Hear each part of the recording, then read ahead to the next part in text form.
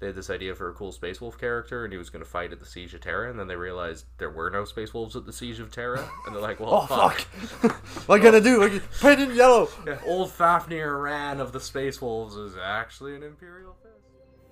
You are listening to the White Shield Podcast, the poor man's Warhammer 40,000 experience.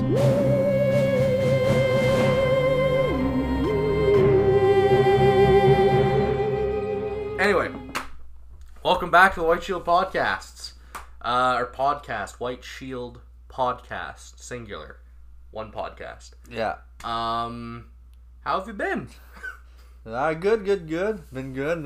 Working on a few things project-wise, but I'm kind of short on time now currently, so everything moves to a slow pace. But yeah. Yeah, how's your table coming along? That's the thing. Like, there's no there's not enough time now. Fair. So the table is laid down, like I said. Like you've seen from the pictures, it's at the same state. Well, I mean, that looked pretty much done for the most part. It's well, usable. at least it's playable. Yeah. I just want to You'll fluff it up a bit more with accessories yeah, on exactly. it, Like where you can store your paraphernalia. yeah, exactly. So, but that's at least it's done, so I can play. But and I still have to finish my L Blasters. I got 2 squad to do. Have you settled on actually doing Dark Angels? I know you were talking about. Oh yeah, and then I was looking around. I don't know. No, I don't know. I was maybe I'll start successor chapters and you do your own paint scheme. I have no clue. That's a thinking maybe fun like, road to go. Like doing like desert dune brownish beige. What, like camouflaged or just a solid beigey color? I don't know. Maybe solid beige color. I don't know. Do them all taupe. Taupe. Yeah, like a nice salmon pink. Like really 90s. I don't know. Maybe I was. I don't know. So there is one chapter I really did like. I think they're called the Angels of Absolution, and they were a successor chapter, and they were all bone white. Like they all looked like Deathwing. Yeah. They were regular Marines. Yeah. So other than that, what else? Not much. No, I'm working on that. Looking and thinking about the 3D printing stuff we keep talking about. Doing terrain, yeah. Yeah, Doing our own terrain, that would be wicked. So, in between, do some painting, modeling for 3D stuff, and then I'm just missing time.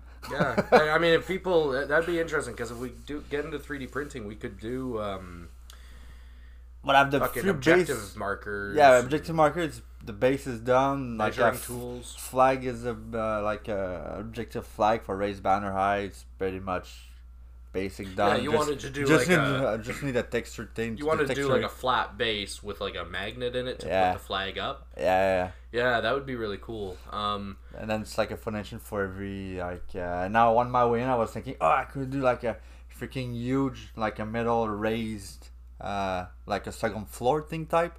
So like you got this. You got the mat, and then you got a second floor with ramps on each side, like taking the middle. You can go under and over. Well, I was trying to say to you because you were saying about the quality of things in the terrain and stuff too the other day when we were talking about this. Yeah. You mean what do you mean the quality? Well, just like I can't remember exactly what you said, but basically you seemed a little concerned about the quality of what we could print or what you could print 3-dimensionally and make actual as like decent terrain. Yeah. But the actual market, I don't know if you've looked online, and this isn't to say any of it's shit, but if you look online at the actual 3D printed and like laser cut terrain that companies are making, it's not. It's basic. It's incredibly basic. It's all just simple shapes and stuff that you just clip together. Yeah. And even if like here in Canada, there's not much. Mm-hmm. Like the few thing I've seen is like all from the Europe or the States, and there's not much. They like freaking cost on an arm and a leg for basic stuff. Yeah, it is very expensive. Such as the game mats and terrain. It's like why not bring a printer and try to do it yourself? Yeah, I mean, I'd like to get into 3D printing too, just if nothing else, just because I've made so many STL files through HeroForge.com. That you can print, I made like a squad of drunken ratlings, and I made a bunch of frog You can print them people. themselves, I just for something to do, right? Yeah. Yeah, 3D printing. Yeah. I've finally got gold paint on most of my sisters now, which is nice. Now I just gotta do the actual work on them, but it's actually amazing how great Null Oil still is. Like, I know that's a bit of a meme, but like I literally just, they're all just spray painted black and they don't look great. I put one coat of gold paint on them and just slather them in Null Oil, and at a distance they look like they're table ready. Like at a distance you're like, oh, they're painted, until you pick it up you're like, that's not painted in the slightest. Still waiting on my Knights though. Still don't know what I want to do with them. I really got to get my hands on a compressor. You want to airbrush it, yeah. Yeah, I don't want to even start until I get a compressor. Yeah. I guess we'll get right into the news. It's been kind of a slow month for 40k news. I don't think there's anything worth talking about. There's no new factions, no new codexes coming up. You can pre-order the Tyranid now. I'm fucking with you. There's a lot of shit to talk about. You get Nids. Big one, obviously, is... Yeah, you can pre-order the Tyranids now. Fucking squats. Can we talk about squats? Legion of Votum, yeah. Fuck Tyranids. Squats. Squats are back. Like, that should be the only thing we talk about for the next 6 episodes. They're back as the Leagues of Voton now, right? The Legion of Leagues or Legion Leagues of Voton, yeah. I always like explained to people that foolishly would ask me, well, what is Warhammer? I'd explain to them the various factions in as simple terms as I could, and I'd always say, like, Space Marines are knights in space, or monks in space. Sisters of Battle are nuns in space, and Tyranids are bugs in space, and orcs are cockney gangsters in space, and fucking Gene Stealer cults are labor unions in space. I don't know what the fuck the Leagues of Voton are supposed to be in space. Like, Space Dwarf. Yeah, but you know, there's more to it than that, I think. Like, so first brewers, maybe? I don't know. Futuristic Space Dwarf. They look wicked, though. I love their design. Yeah. Yeah, they, I don't know if you've seen the old squat models. I've never actually seen a squat model, but the old squat artwork was very 1980s, which is suitable because it came out in the 80s, but it was, they were just insane looking. They had, like, they looked very, did you ever remember the show Rocket Robin Hood? No. Okay, it was bad, but they looked like they could fit into Rocket Robin Hood or like any of those fucking old 1980s cartoons. So I'm really glad that they cleaned them up, because they look legit now. They do. Do you know why the squats were taken away? They were taking away? Yeah, why they disappeared? No. So in the lore, it was that the Tyranids ate every goddamn planet that the squats lived on.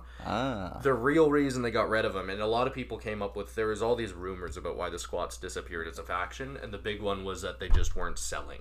Oh. And so GW got rid of him. Yeah. And there was a GW employee who actually was on some forum online or something, and he commented on this, and he said that's not true. It had nothing to do with sales. He said that they were selling just as well as every other faction in 40k. The reason they got rid of squats is they couldn't find a way to make them unique. They said that they basically, a lot of Warhammer 40k is a carryover from the old fantasy battle game. Yeah. Just set in the 40k setting, right? And then they find ways to make them unique, and they did a very good job with that, with the Eldar and the Imperium and all the different factions. Like the Tomb Kings became the Necrons, the Elves became the Eldar, Chaos became Chaos again, but Space Chaos. Yeah. And he said that no matter what they did with the dwarves, it always felt silly. He's like, we just couldn't find a way to make it unique and cool and do it in a way that was respectful and tasteful to the source material. It looks like they've done that now. It looks like these new Leagues of Voton, they've found their footing. They found a place, and they've done very well with it. Yeah, and how they're gonna play, it's like more they're not as scared of technology advancement, so they're like and that's always been they're tinkerers, and they're making their well, that's things. always been their thing. They've always been big on technology, even back in the old days. So that's pretty cool. That was in Epic. Squats were a big force in Epic, and the Epic 40k, for anyone who doesn't know, is Warhammer 40,000, but instead of like a Lehman Russ being the size of like an 8-inch model or whatever it is, it was a half-inch long. An Imperial Knight would be the size of a Space Marine model in Epic. in 40k Epic, the squats were really present because they were like, look at my tank the size of a mountain, look at my tank the size of a literal city block. Like they were big enough to carry Baneblades around. That's how big these fucking tanks were. I was kind of hoping that if squats ever made a resurgence, that we would see just massive fucking Forge World models. Maybe they'll tone it down a bit, but I think they will. Yeah, but they will probably have like big cannons, big tanks, and yeah, I think squats are gonna play something similar to a mix of Gene Stealers and Militarum Tempestus. In that, I think they're gonna be small unit sizes and very elite, but a lot of fucking like deep striking shenanigans by like them digging out from under you and stuff like that. You have any thoughts on their like how they might play or what they might look like? I think there might be some of this info released, but not much. I don't know. When I kind of see those models, I'm thinking a bit like I don't know, like some sort of big vehicles. Like big cannons, big weapons. There is confirmation already that of their units coming out, they're getting a Thud gun, which is already a model. The Death Korps of Krieg use Thud guns. Well, the Imperial Guard as a whole use Thud guns, but Forge World has Thud gun models, and I think they were pretty closely related with the Death Korps units. Yep. I actually wanted to get a whole crap load of them because they're stupid good. Like they shoot like 4d6 shots a turn at like strength 5, and they ignore line of sight. Like they're so it's artillery. Basically. Oh yeah, and they're dirt cheap.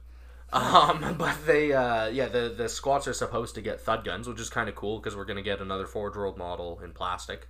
Is what that means. Mm-hmm. What we do know is they've got an Ancient, Troopers, and 5 exosuits coming. Okay. For people who know what that means, it's kind of exciting. The exosuits are kind of infamous because they look like eggs. They were basically the squat version of Terminators back in the day, and they looked kind of like Fabergé eggs with legs.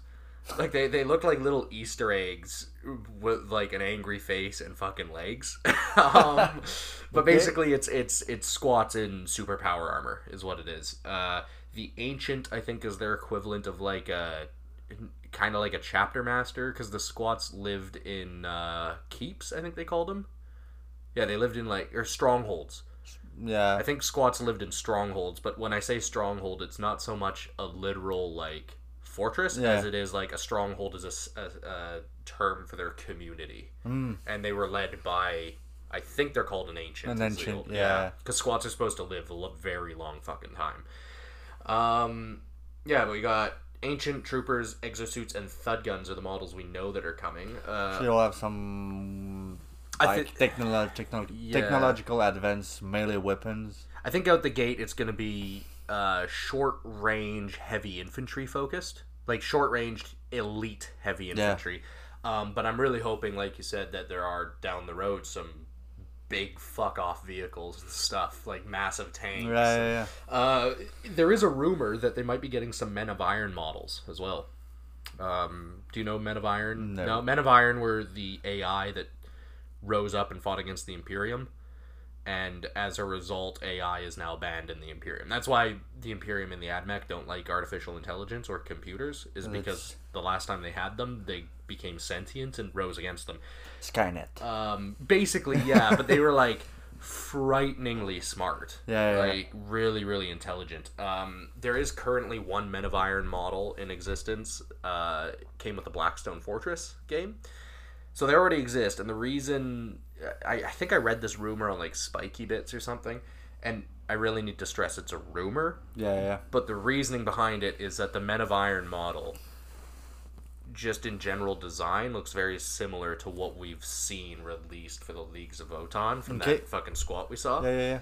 And on top of that, in, I think, the Psychic Awakening book, and a couple other little snippets that they've released over a while, they have mentioned the squats. So people kind of... It did come out of left field, but it was hinting that this was coming. Yeah. And when they mentioned the squats, they kept mentioning the Age of Strife, really fucking heavily.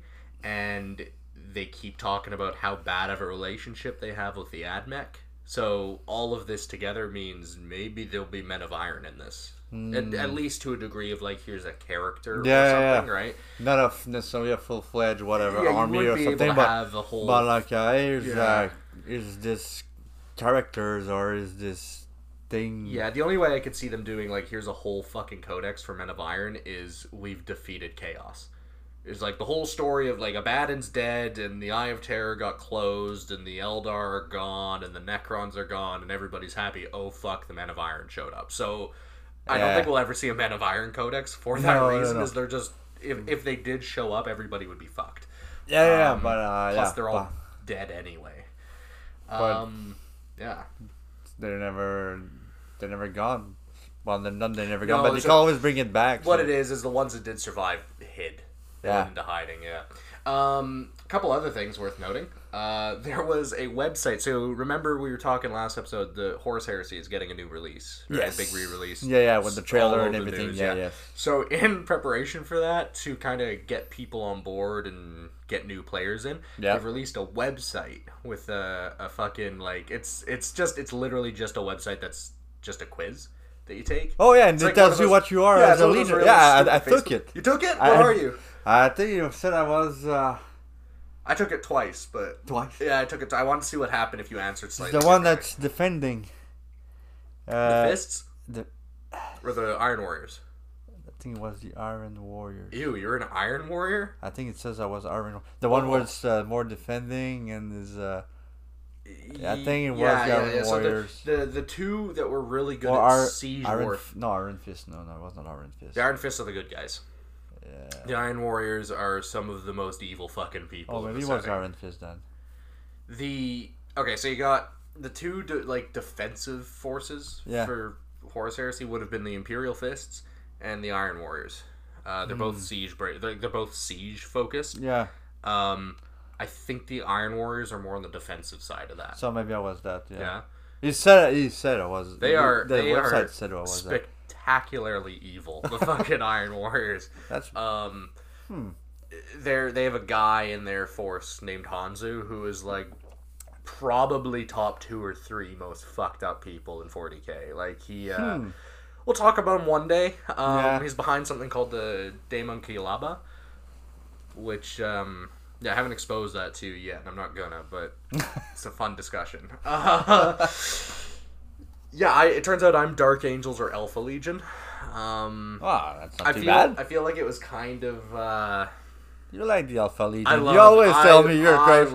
You should go Alpha Legion. Alpha Legion are by and far the coolest faction, but... It's weird that you haven't even started an army of Alpha Legion or any. I've never seen. Or your army could be Alpha Legion, and you don't know.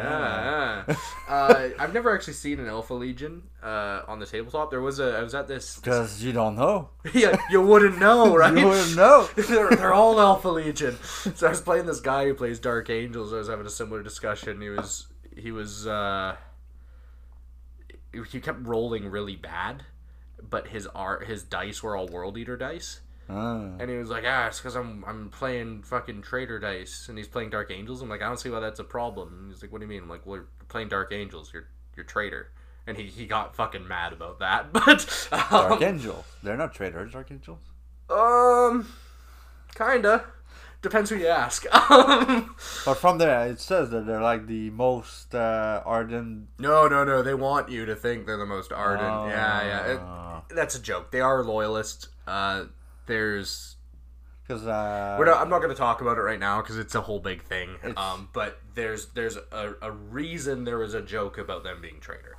Hence why are they all hooded and all. Yeah, they're very secretive because of this. That's why, The Alpha Legion, though, I met a guy in Montreal when I was in there for a Halloween party. Yeah.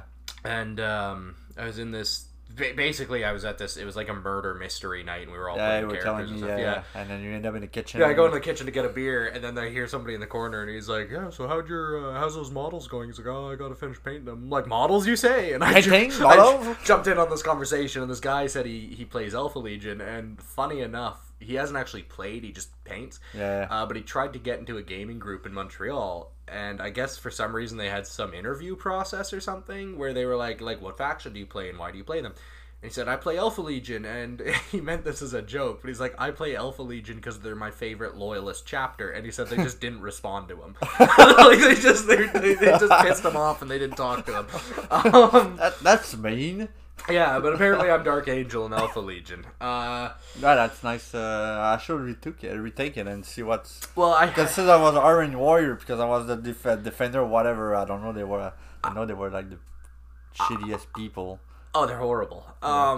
I know a few Damn. people that play them. I don't get the draw, but I feel like it was kind of pointless for me to take it because it was kind of a biased quiz for me because I knew what the answers were gonna lead to. So I had a good idea that what I clicked, I know it's gonna lead towards that. And it didn't help that all the fucking like answers had a picture above them of the relevant legion. Like it was like, do you do the thing that you see Reboot doing, or do you do the thing you see Horus doing in this picture, right?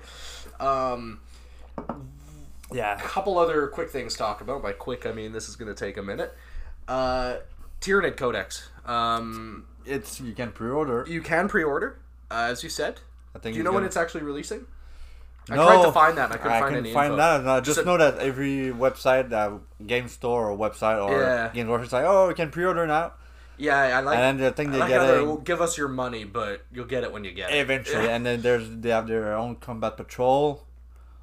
They're releasing a Combat Patrol for Is that a new Combat Patrol? I'm curious how many new models are gonna get. But was there any Combat Patrol for NIDS? I don't think so. No. There was a Start Collecting. That's what it was. No, there's a Combat Patrol for NIDS coming out at the same time with the Codex, so it's good. I guess. I wonder if they're gonna get new models for anything because I think they're called Lich Guard or Hive Guard are a really horrible looking model. Maybe they'll get an update. They probably have since they did a Codex. I'm pretty sure they will have updated some of the older model. Yeah, maybe some new gaunts or something because they're kind of dated looking. But what I want to mention with the Tyranids is I did see a bit of a leak out of this. They have a new rule called hyper adaptations, which is kind of cool. It's basically their version of a combat doctrine. Okay. What's unique about this though is every fucking hive fleet has their own. The hyper adaptations are called biomorphologies, and every hive fleet has 2 biomorphologies that are unique to it. Okay. But you don't have to choose them until after deployment. So you set up. Yeah, you get to pick one of 2, but you set up your armies, and then you look at your opponent, see what they've done, and then you say, okay, this is the biomorphology I'm choosing. I didn't really get to look at what they are. Like, I took a very brief scan of them, but I mean, without knowing anything else about it, it was basically Klingon. Like, where to start, But basically what it is they give you little boosts about, like, +1- the AP, stuff like that. They're, like, reducing damage at range or something like that. So it's just cool little way to... What I like about that is the Codex, or the Combat Doctrine idea, is that Space Marines are supposed to be adaptable. Same thing as for them. Yeah, I think it's kind of weird, actually, that all Space Marines get Combat Doctrines. It makes sense that Ultramarines get Combat Doctrines, because that's how they do. But, like, Templar don't, like... Why the fuck would Templar give a shit about heavy weapons in turn 1, right? It's nice that I have it, it's just weird, right? Yeah, they could have made their... It makes a lot of sense that the NIDS have these, though, because I don't know how much you know about NIDS, but their whole thing is, like, they evolve on the move type thing, and, like, what they eat kind of... Like what they consume affects their genetic pool a bit, right? And they learn from defeat because they're a hive mind. If you kill one of them, no, they're all linked together. Yeah, the next one knows what happened, right? So that's why they adapt. And each hive fleet, actually, despite being the same species, each hive fleet is evolving differently. They've all evolved different, yeah. Because depending who you fight and who you think they're adapting to their enemies. Exactly. The last big leak that I saw was the Chaos Legion traits. I was talking to you about this at work. Yeah, so... Like the missing one from the... Yes, this is super exciting. I don't even fucking like Chaos, and I'm excited about this. For anyone who hasn't seen this and does play Chaos, this is very good news. So, Well, the thing is confirmed. Sorry? The thing is confirmed. No, this is confirmed. It's confirmed. Yeah, now? I think this is literally like the same deal as like this was leaked information, and I think it was. I don't know if it was leaked or intentionally released. Yeah. But point is, this is from the Codex. Oh, I thought you said like they're not in the Codex, so you can assume. No, okay, so this is something else. So okay, the first thing I'm talking okay, about is never mind. Space Marines or Chaos Space Marines. Their Codex is coming out, as we all know. Yes. They've always had in this version of the game in 8th and 9th, they've had Legion traits or whatever, which is their equivalent of chapter tactics. Oh, yeah. Right, but they're Legion tactics. Mm-hmm. I don't think they were ever particularly good, and a good demonstration of this is... I can't remember the last time I've seen Chaos on the board that was not fucking Thousand Suns or Death Guard, because all the ones in the main codex are pointless. Yes. But now they're getting a lot of new abilities, some more than others, but here's just a rundown of them. I believe I got these off of Spiky Bits as well. Night Lords are weirdly the ones that are getting the most update. So their Legion trait is twofold. They get a -2 leadership and a -2 or a -1 to combat attrition tests for enemy units within 9 inches. So any enemy unit within 9 inches of a Night Lord model is worse leadership and fails combat attrition easier. They also get +1 to their advance and charge. So they're going to move quick. Instead of having combat doctrines, Chaos Space Marines are going to have... I can't remember what they fucking call these things. I think they're called destructions or something. It's... I can't remember what they call it, but basically you've got like wanton destruction, wanton slaughter, and wanton something else, wanton massacre, and they shift every turn. Yeah, it's and like give combat you doctrines, just like combat doctrine. Yeah. So their combat doctrine equivalent, whatever you want to call it, is in the slaughter phase. Their pistol assault melee weapons are +1 to wound against targets. +1 to wound, okay. Yeah, as long as the target has a leadership of less than 6. It's kind of weirdly specific, but keep in mind, you're reducing leadership. Even Space Marines are going to be leadership fucking 6 now. 5 or 6. 6 if they're fucking sergeants alive. 5 if it's not. Yeah, because it's 6 and 7 for the sergeant. Yeah. Which means these guys are actually going to be really. But good the Night Lords 6 are reducing the. They reduce it by 2. Night Lords reduced by 2? Yeah, Night Lords reduced by 2 within 9 inches. And so even the sergeant then is failing it. And then they wound you on +1. Well... Because it's 7 to 5. Typically, it's... Typically, when they say less than, it means, like, not equivalent to. Yeah, because it says 6. Yeah, less than leadership 6. A sergeant is leadership 8. 8, yeah. They have a couple various warlord traits, but most importantly, there's one that cancels out obsec within 6 inches. So if you're near the warlord, you don't have obsec anymore, which is kind of cool if you're dropping him in on a big horde of fucking dudes that are holding an objective or something. There's a whole bunch of strats as well. The most important ones I saw were there's a cancel auras ability. That's me. Yep. There's one that deep strike and reserve units get to deploy as if they are 1 turn behind for your opponent. So basically it shuffles them. The reason that's important is if you have reserve units coming off the board, each turn determines the side. And you can't come in on turn 1. Yes. So if you have deep strike guys and you're expecting to come in on turn 2, I can be like, nope, you have to wait till turn 3. And I don't know if there's a limit on that either, right? So maybe you have reserve and you're like, I'm going to bring him in on turn 2 off the side of the board. It's nope, now it's turn 1 for you. So then you wait till turn 3, and then it's now you can't come at the far back. You still have to come in off your edge because it's turn 2 for you.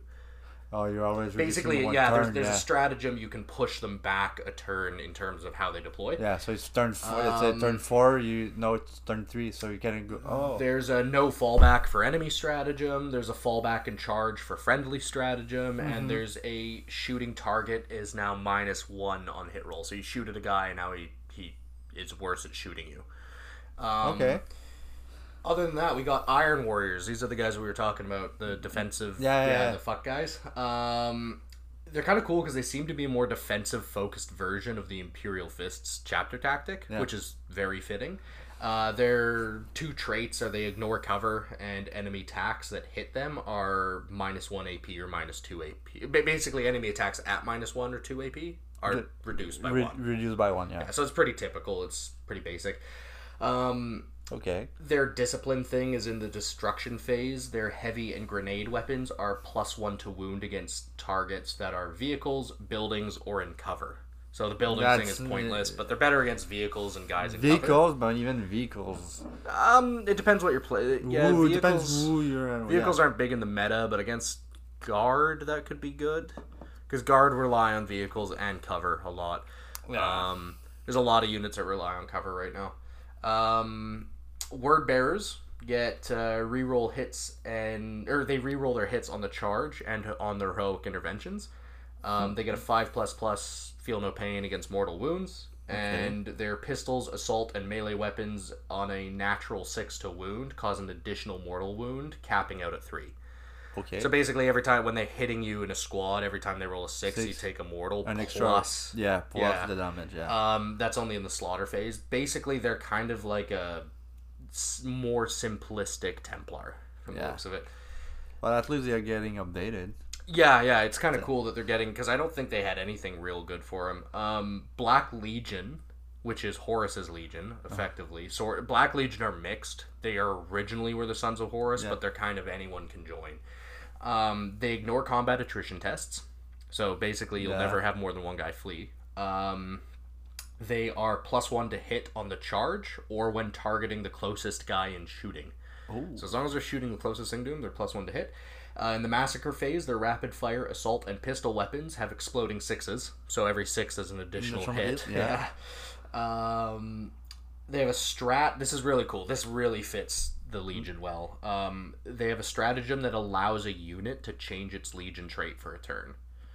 Which makes sense because they will accept anyone from any Legion. They also have a strat that allows them to have all 3 doctrines active for a turn. So they can have wanton destruction, slaughter, and massacre. Probably once per game thing? I don't know. I don't think so. Huh.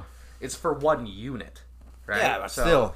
You get a big, I don't know their units, but you get a freaking big units or vehicles or mean unit. Hey, he has all of that. Yeah, if you do that all the time, though, you're gonna burn out. So what that is, though, is that just means like I don't know what the slaughter, massacre, and destruction things do, but it's effectively you'd have all your combat doctrines active. Yeah. These other abilities are unique to those legions. Yeah. Right. But yeah, it's still cool. I think maybe it is a bit powerful, but I don't know if they're gonna limit it to once per turn because if they didn't and you did it every turn, cool. You're running out of CP real quick, right? This one I'm the most excited about. Alpha Legion. They're -1 to hit at 12 inches or 18 inches for models with 10 wounds or more. They can charge and perform actions after falling back. Okay. During the massacre phase, they have rapid fire, assault, and pistol range or weapons at half range are -1 AP, like an additional point of -1. They have a warlord trait that can turn your warlord into a sniper, which is fucking wicked. So basically, he ignores fucking lookout sir and shit. They have a warlord trait that allows you to redeploy up to 3 units. So you deploy everything at the beginning. You deploy everything, see where people are, and then be like, nope, these 3 are coming back. And I think I read that can actually you can put them into reserves. You can pull them off the board. Even.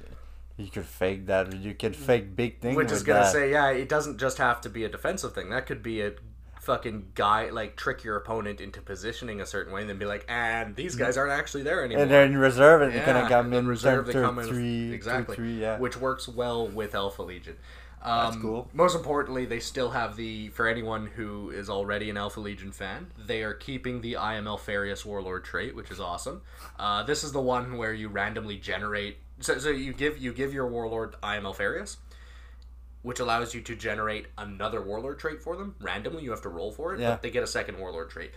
When they die, you then pick another character in your army to have the I am Alfarius trait and generate a new warlord trait for that guy. And then when he dies, you repeat the process until every character in your army is dead and your opponent doesn't count as having killed your warlord. Okay, that's what every character is fucking gone. That's what my next question is. If you get the objective, it says kill a character or kill the warlord.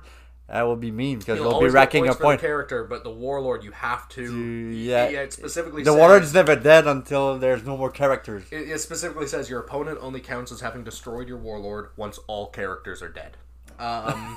There's a relic that once per battle on a 4+, all enemy strats cost 1 CP more. Oh, that's me. For a turn, which is pretty good. There's a relic set of armor that grants 3d6 inches of movement and allows you to move through enemy units, so you're kind of phasing through. There's a stratagem to allow you to fall back and shoot. There's a stratagem that boosts your deep strike denial to 12 inches, and there's a stratagem that allows you to shoot at a unit that deep strikes. So the minute it comes down, you fucking open up on it. This is for Alpha Legion. This is Alpha Legion. The last one is pretty... There's also a strat that makes you untargetable beyond 12 inches for a unit. So you can make a unit, basically, if somebody's outside of 12 inches, they can't shoot you. Huh. Emperor's Children. They ignore all negative modifiers to weapon skill and ballistic skill, which is really fucking good. Really, because if they're guns... modifier? They ignore negative modifiers to ballistic and weapon skills, which if their guns are the same as they used to be, that means they are shooting you a lot. They also natural 6 to wound is +1 AP. During the slaughter discipline, 6s to hit are exploding in melee, so exploding 6s in melee. Yeah. Noise Marines are troops, and they don't pay points to use Marks of Slanesh.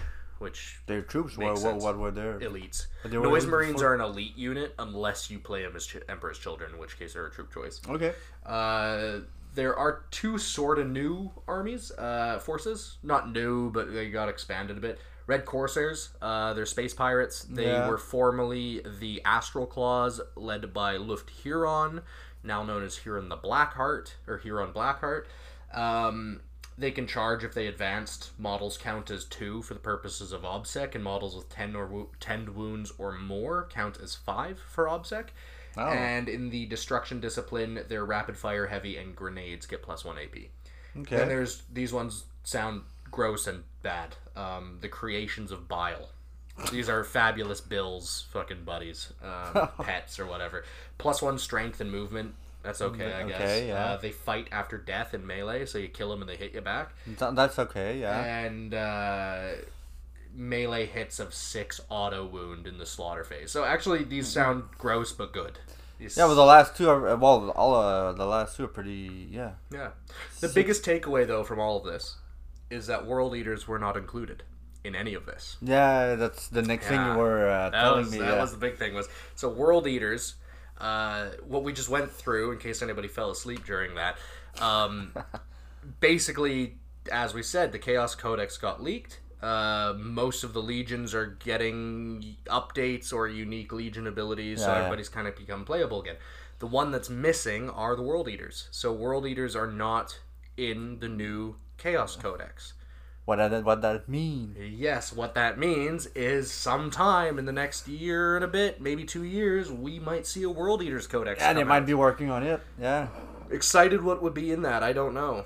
I was talking to somebody at the store the other day, and they were saying, what would you even put in that Codex outside of Berserkers and maybe an Angron? But that's maybe what they're down. We kind of know what they're gonna release as Codex, but after that we don't, and maybe that's what they're working on now. Maybe updating their models, getting new models. That's the thing. Yeah, they work about 3 years ahead of release. But I mean, you could say, what would they ever release in a fucking World Eater Codex?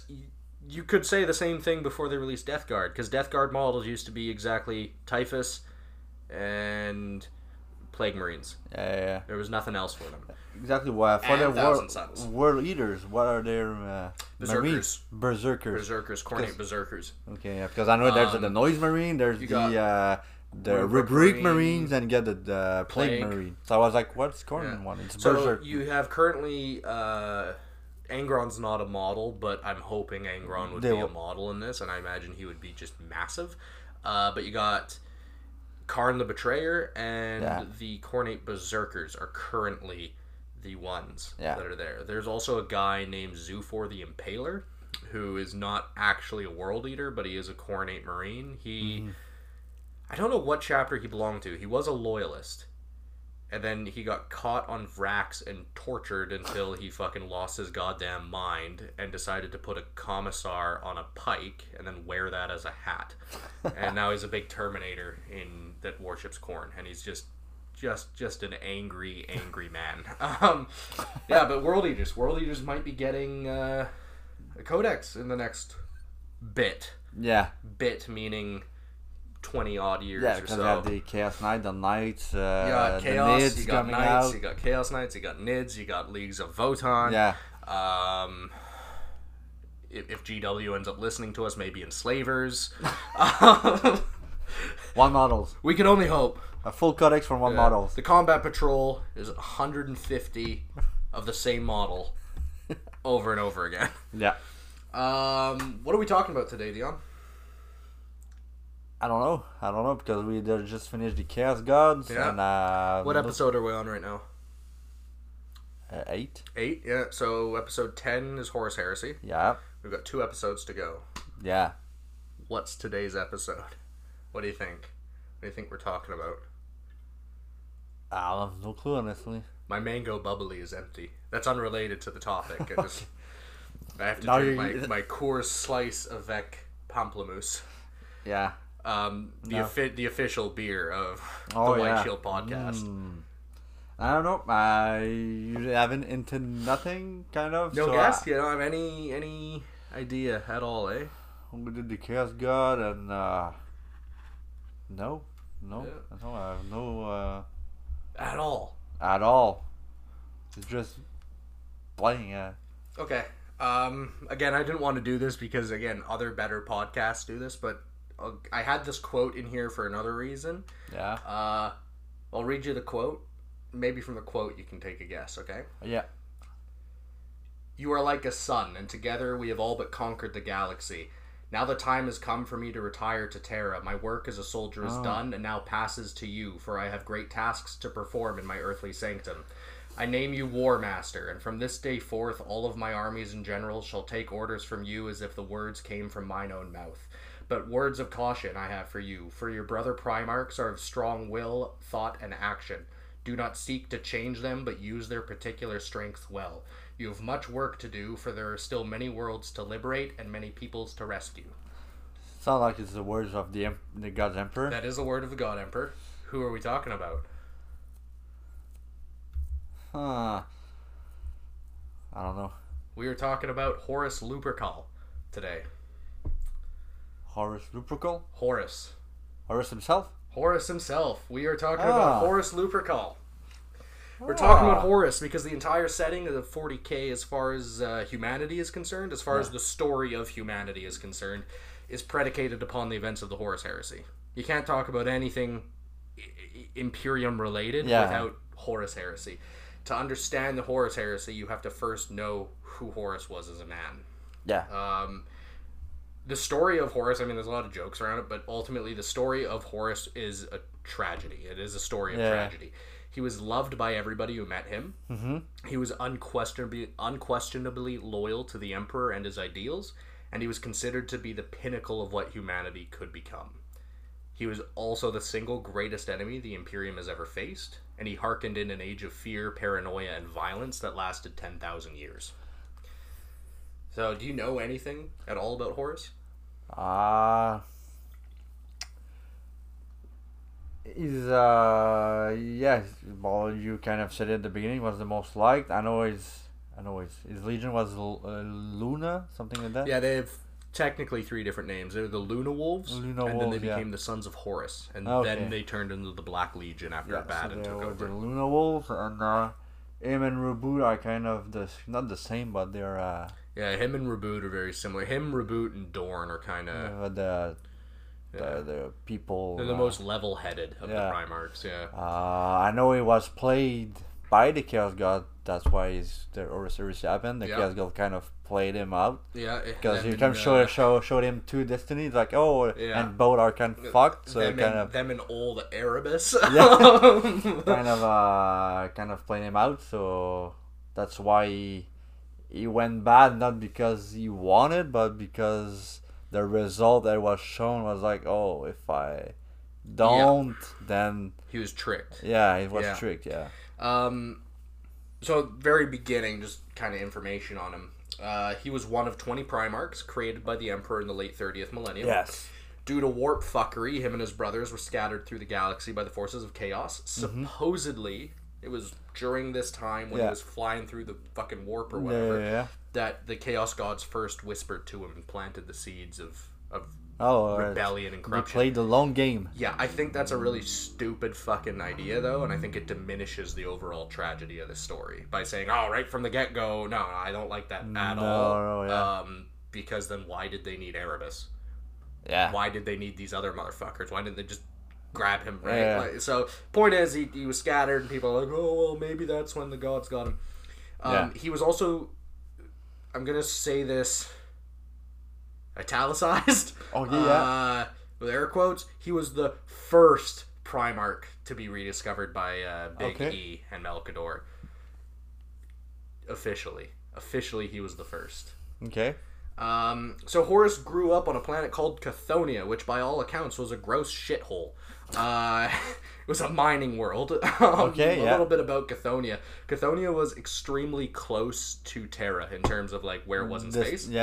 It was very likely one of the first major planets to be settled by humans, and I don't mean during the Crusade. I mean like way the fuck back when like humans first left Earth and the Emperor was still on Earth doing things to build the Thunder War, like before unification when humans left Earth. Chthoniya was probably one of the first planets we got to.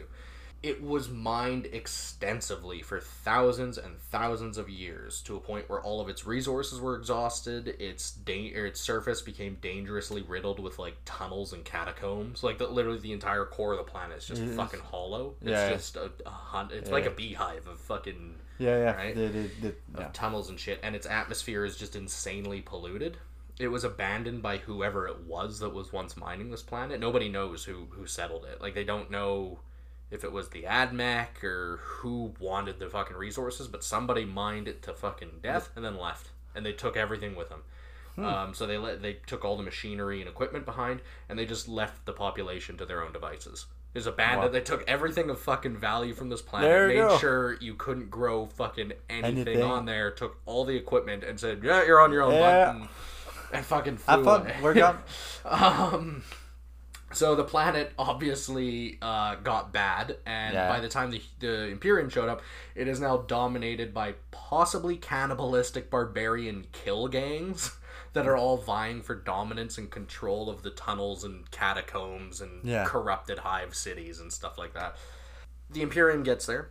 They find there is no material, strategic, or cultural value to this planet. There's nothing of any value there. They left with it. And the people are considered too stupid to be of any value to the Imperium.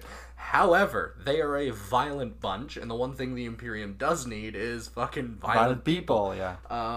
So the people were plentiful enough to feed the Imperial war machine. So that was literally only, they're like, here's a whole bunch of people that we can throw into a meat grinder. That's all we need. Almost all of its youth were press ganged into the Imperial army. So they just grabbed them all and forced them into the army. The absolute best of the bunch, and by best I mean the most violent and indifferent to pain, were given over to the Space Marine Legions. So they get to Chthoniya, and we don't know when, but Horus and Big E reconnected almost immediately, probably. Like it was very shortly after landing that Horus was rediscovered by the Emperor.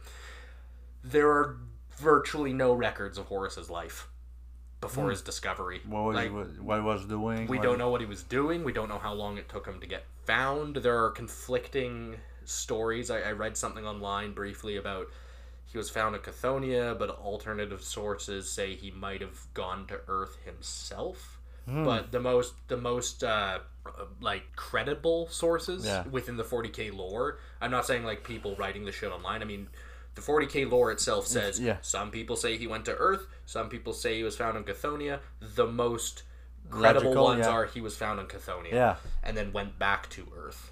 Yes. What we do know about him, what little we know, uniquely, the Emperor found Horus when he was still relatively young, in terms of Primarch years, anyway. Yes. So, I mean, he was probably like, I don't know, 5 or 6, had the body of a 30-year-old, But point is, like, he still had yet to mature on Yes. Chthoniya when the Emperor found him, and this is at least partially responsible for his loyalty, because he grew up on, like, the other ones, like Reboot, grew up under fucking what's his name, the adoptive father guy, right? Horus grew up under his actual dad, like, teaching him, right? So of course he's gonna be fucking loyal.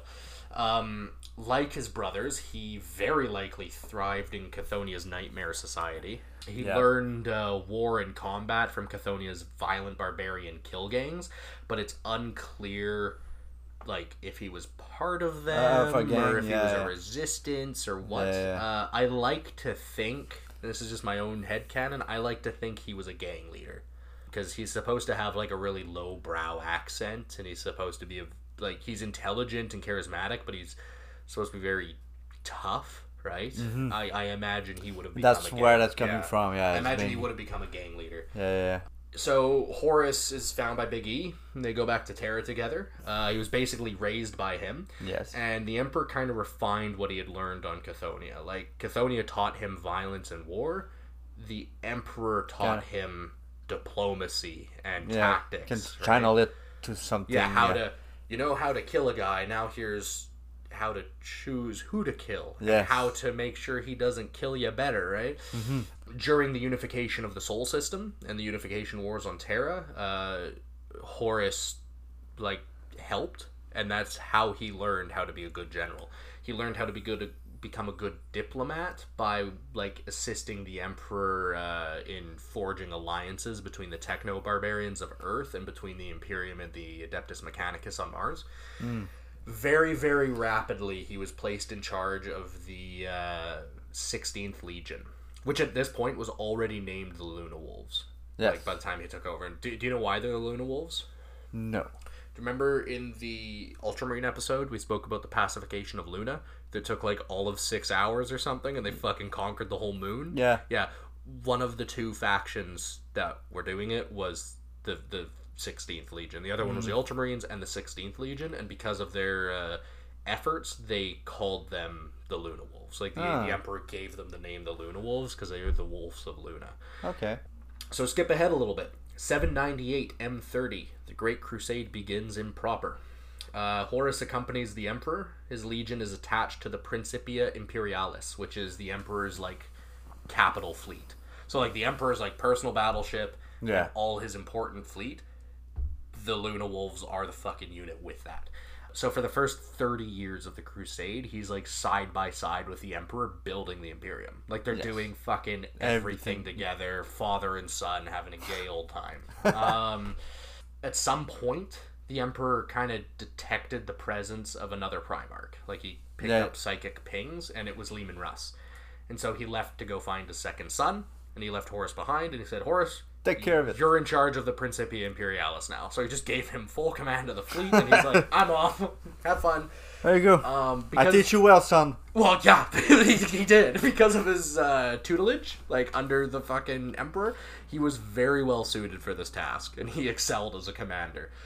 When Russ was found, and this is an interesting little note, when Russ was found, Horus was very happy that he could meet one of his brothers, but he swore to himself that he would always be the Emperor's favorite child. Oh, wow. He was like, I'm never gonna, no one's taking my place. Primarchs get rediscovered in the coming years one by one as they're expanding, right? And Horus was given increasing command of the Imperium's forces. Like, the more that they grew, the more power Horus was given. He continually led his legion to victory, and his abilities as a general and a commander became legendary even among the other Space Marines. Like, even the other Primarchs were like, this guy... Yeah, this guy's the dude. Good. He's the dude. He's the dude. Horus's early discovery and his campaigning with the Emperor meant that he had a closer relationship with his father than any of the other Primarchs could ever hope to have. So a bit about the man himself. The man, the myth, the legend, Horus. Yeah. So obviously Primarchs on the whole are all experts in everything ever. They're all the very best. They're all Mary Sues. But Horus was most noteworthy because of his skills in leadership and diplomacy. Like, that's where he excelled, was he was a very good leader, and he was extremely diplomatic. Like, he was very unique in that he could navigate his way through things. Try to avoid fight? He did not... He did everything he could to avoid conflict, which is weird. Surrender your world, You'll be fine. I won't kill you all. More than that. I'll get into it, but it wasn't as simple as just him putting his foot down and being like, look, I'm gonna steamroll you, or you can just say you surrender. Like, he was actually a genuinely after peace for a lot of ways. He was capable of unifying divergent groups into being a cohesive force. A good example of this is like the Space Marine legions all have very different cultures, and often didn't like getting along, and he would be able to be like, we're all friends. We have one common goal. A really good example is the Luna Wolves were originally all from Earth, and then they find Horus and they start pulling them all from Chthoniya, but the ones that come from Chthoniya are all fucking possibly inbred, completely illiterate fucking cannibal nutcases, and the other ones from Earth are not that. So obviously they're not going to get along well, but he was able to be like, no, we're friends. No, we're and they were like, Dad said we're friends. Maybe we be friends now. He was also, this is what I was saying about how he works peacefully. He was known to treat newly contacted cultures according to their own local customs. So where other Space Marines would show up and be like, the Emperor says shut this shit down. You shut this shit down. He would show up and actually like, not just allow it to happen, but take part in whatever the local traditions were, because he's like, this reduces hostility. He's like, if I show up and I'm like, hey, I'm here to help you, but he does it in a respectful way that like honors their own traditions, they're probably less likely to meet you with hostility. Obviously, having 100,000 power armored supermen from space behind you when you're saying, hey, please join, would fucking help. You're negotiating, but still. This tactic, though, of him going and like ingratiating himself with the local traditions and stuff, was so effective that the Crusade fleets on the whole started adopting it. Like, they started kind of doing that because they were like, this is really, really helpful in avoiding outright conflict. However, this is also partially what contributed to his downfall, was this him accepting other traditions and cultures, which is funny because they kind of make Horus out to be like a good guy. Especially in comparison to like everything else in 40k, how xenophobic it is. But then there's this one little tidbit where they're like, yes, but acceptance and tolerance leads to evil. He was also an expert in human psychology, and he had exceptional charisma. He was capable of reading people so well that he could identify and exploit their strengths and weaknesses at will. He was often able to avoid bloodshed in basically every campaign he was in, just using his diplomatic and negotiating abilities to bring worlds into the Imperium's fold. Like, he was able to between manipulating people and like being tolerant of people, he was able to avoid having to go to war, which is good because the Emperor was pretty quick to be like, oh, a little bit of resistance, blow the planet up. But I mean, their goal was to build an empire. Eventually, You can't build there's no empire if you're with blowing every fucking planet up, right?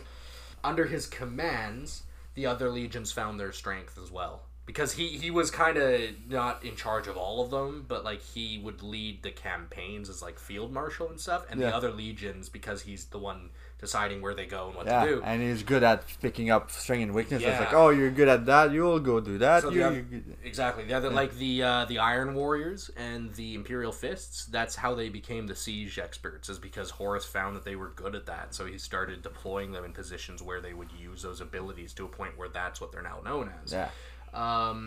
He was able to identify and promote the strength of his brothers, like the other Primarchs, and he deployed them according to those strengths. But in an effort to foster growth and betterment between the legions, he also encouraged rivalry between them, hoping that this would encourage them to continually try to better themselves. His idea there was, if you're all rivals, everybody's going to try to be the best. This massively fucking backfired. Massively, because like all the Space Marines are basically children. He was also said to never do anything by accident. Despite his position as the Emperor's favorite child and the fucking best commander ever, he had this very unique accent that was specific to the low-born common gang scum of Chthonia's Western Hemisphere. And most people just attributed to this to he grew up on fucking Chthoniya among the common low-born inbred gang scum of the Western Hemisphere. More likely he did it deliberately. Like, more likely this accent was a deliberate thing he maintained, because he wanted to seem more approachable and trustworthy to his own legion, all of whom were pulled from the common low-born gang scum of Chthonia, right? Yeah. So it took me about 40 fucking minutes to figure this out.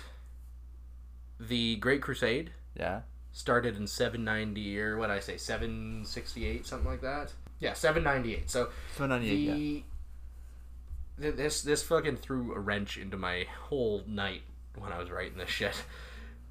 Great Crusade starts at 798 M30. Yes. In the year 000 M30, the Ulanor Crusade happens. At the end of the Great Crusade. So 000.M30 is after 798.M30. It took me a minute to figure. I was going back, like I brought up a fucking timeline of the Great Crusade, and I'm like fucking opening up Lexicanum, the fandom wiki, fucking 1D4chan. I'm trying to figure out like who made a mistake here? What's happening? What it is it goes up to 7, or it would go up to like 999.M30, and then next year is 000.M30, because that's actually the year 30,000. Yeah. And then it would be 001.M31. Yes. So it's a very fucking confusing. Very confusing. Yes. Very last year. Very last year, because it's the 30th millennium, but that's the last year of the 30th. Well, actually no, 000.M30 would actually be the first year of the 31st millennium. It's fucking confusing, but yeah, so 000 got it backward. Yeah, it took me a long fucking time to figure that one out. But anyway, in 000.M30, the Ulanor Crusade happens. More importantly, an event called the Triumph of Ulanor. This is going to be a really quick fucking blurb here, because the whole thing about Ulanor is like 2 episodes on its own. Okay, yeah. But Ulanor Prime was a throne world of what was the greatest orc empire ever seen by the Imperium at that point, up until I think the 2nd or 3rd War for Armageddon, when Ghazghkull showed up. 100,000 Space Marines, 8 million army troops, and thousands of starships, and an entire goddamn Titan Legion were sent into Ulanor to deal with this. Oh shit. The fact that they sent an entire Titan Legion is bonkers. Like, you don't deploy an entire Space Marine chapter, much less an entire Titan Legion. But they sent 100,000 Marines, 8 million troops, thousands of ships, and an entire Titan Legion. This was considered the highest point of the Great Crusade. Like, this was the greatest moment in the Crusade. Horus was effectively the field marshal of the conflict, and he led the Imperium to victory. Big E decides after 200 years of genocidal warfare that now was a good time for him to sneak away and do secret shit in his bedroom for the rest of eternity. So he left. In his place, he promotes Horus to War Master. That's what that quote at the beginning was you were like a son, and we've done all this together. He promoted Horus to War Master, said, I'm going home, don't ask why, keep doing your chores, I'm off, right? He also suggested at this point that Horus rename the Luna Wolves to the Sons of Horus to show his place as first among equals among the Primarchs. Old likable Lupercal refused. He initially declined to name them because he didn't want to be put above his brothers. He wanted, after the Emperor left, and after Horus was now made War Master, sort of against his own will, he sought the input and advice of his brothers. Like, immediately, he went to the other Primarchs and was like, what do you think? Like, what's happening, right? He wanted to avoid rivalry and resentment between the legions as a result of his new position. And he felt that his title now set him apart from his brothers. He was already sort of apart, but now he was now it was official that you're above. Before it was like, Dad really likes Big Brother Horus, but now it was like, Dad just fucking put him as the only beneficiary in the will. What the fuck? There were a lot of other Primarchs, not a lot, but there were other Primarchs that thought they were more deserving of the title, which is disputable, but so Horus went to his brothers like one by one and used his charisma and his diplomacy and a little bit of assistance from some guy named Malogurst the Twisted, which with a name like Malogurst, you're not going to not end up falling to chaos. With the Twisted? I think that came after they fell to chaos, but the dude's name was Malogurst. He was his equerry. He was basically like his advisor, and he kind of helped like guide Horus. That's really the only place he comes up. But basically, Horus went to them one by one to talk to them all, just trying to ease their minds and secure their cooperation and end their worries. I don't think this was like a political strategy. I don't think this was him being a general. I think this was legitimately a concern for his brother's feelings. Like, he didn't want anyone to feel left out. He wanted to make sure everybody felt heard and wasn't overlooked and didn't feel cheated. But the opinions were nonetheless varied. Sanguinus was his best friend. Okay. Lorgar was a greasy dickhead, and I don't know anything about Fulgrim, but those three openly supported this. Like, they were all about, they were all pro Horus. It wasn't so much that they were like, yeah, that's a good idea. They were like, you are the one who deserves this promotion more than anyone else. It makes sense that you have it, you've earned it, good for you. Angron and Perturabo were fucking mad. They were Angron and they were angry. Yeah, as expected. I mean, those are the two angriest fucking dudes. The Wolf and the Lion, Lehman Russ and Lionel Johnson, were both cynical and unhappy about it, but they were not surprised. Like, they probably both... Yeah, they were expecting it. It's like, as expected. They're both kind of sanctimonious assholes. They'd both be... They both probably felt that they deserved it more than anyone else. They also don't like each other, but they're basically the same guy. But yeah, they were just like, yeah, of course that happened. Of course he picked him. Big Bobby G and Rogel Dorn and the Khan accepted it. But not because they were like, you're the best dude. They accepted it because the Emperor made the decision and his will was not to be questioned. They were like, if that's what the Emperor chose, then he had a reason. You gotta listen to Dad. It was the last three, though. Gilliman, Dorn, and the Khan. Those are the three that Horus often turned to for their counsel. Because he saw them as unbiased and level-headed and unquestionably loyal to the Emperor above all. So he knew that, like, if you went to Angron and Perturabo, of course they'd fucking be mad about it. Johnson and the Wolf were probably just, like, shut their bedroom door and be like, don't fucking talk to me. Yeah. And the other three were, like, constantly trying to fucking, like, suck his dick or something. So he was like, they want to prove anything you said, like, oh, yes. Yeah. So he's like, these three are on it because the Emperor's on it. I'm gonna listen to them because they're sensible. Yeah, they're like the big pictures and they have more. I don't know how Alfarius felt about it. I don't know how Kurz felt about it. And I don't know how Ferrus Manus felt. I think Kurz was indifferent, but not in the same way that the Wolf and the Lion were. Conrad Kurz, because none of the other Primarchs really liked him. Yeah. Because he was weird, but he liked Horus, and Horus was the only one that gave him the time of day, so he was probably okay with it. He was probably like, all the other brothers fucking bully me, and you're the only one who's nice. That's kind of nice to me, okay? When he went to Dorn and Gilliman and the Khan for advice, this was more like, the way it worded it online is it said he sought their approval as one might seek the approval of an older sibling.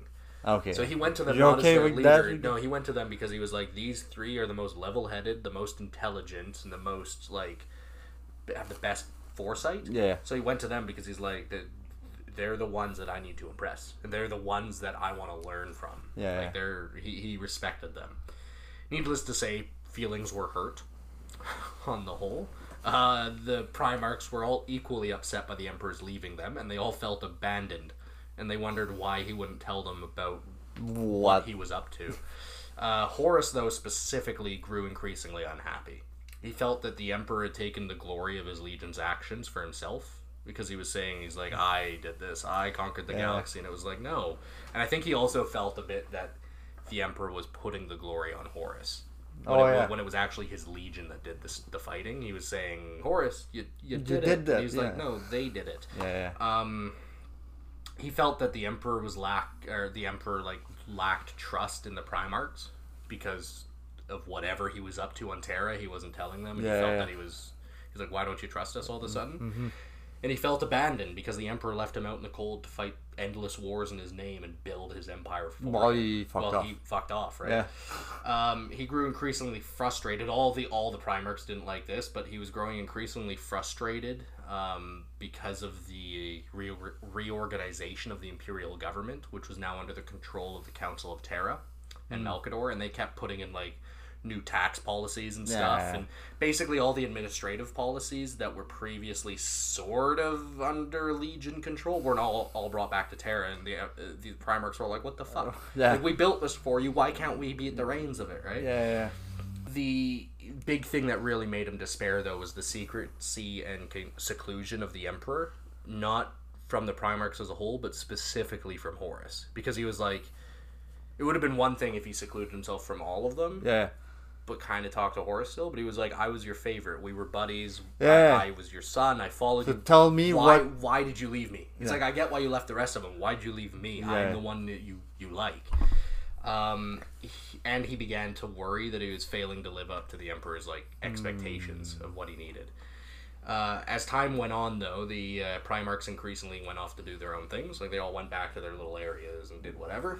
But a small few of them remained close to Horus, like physically close to Horus. Sanguinus was his most trusted friend, as I said.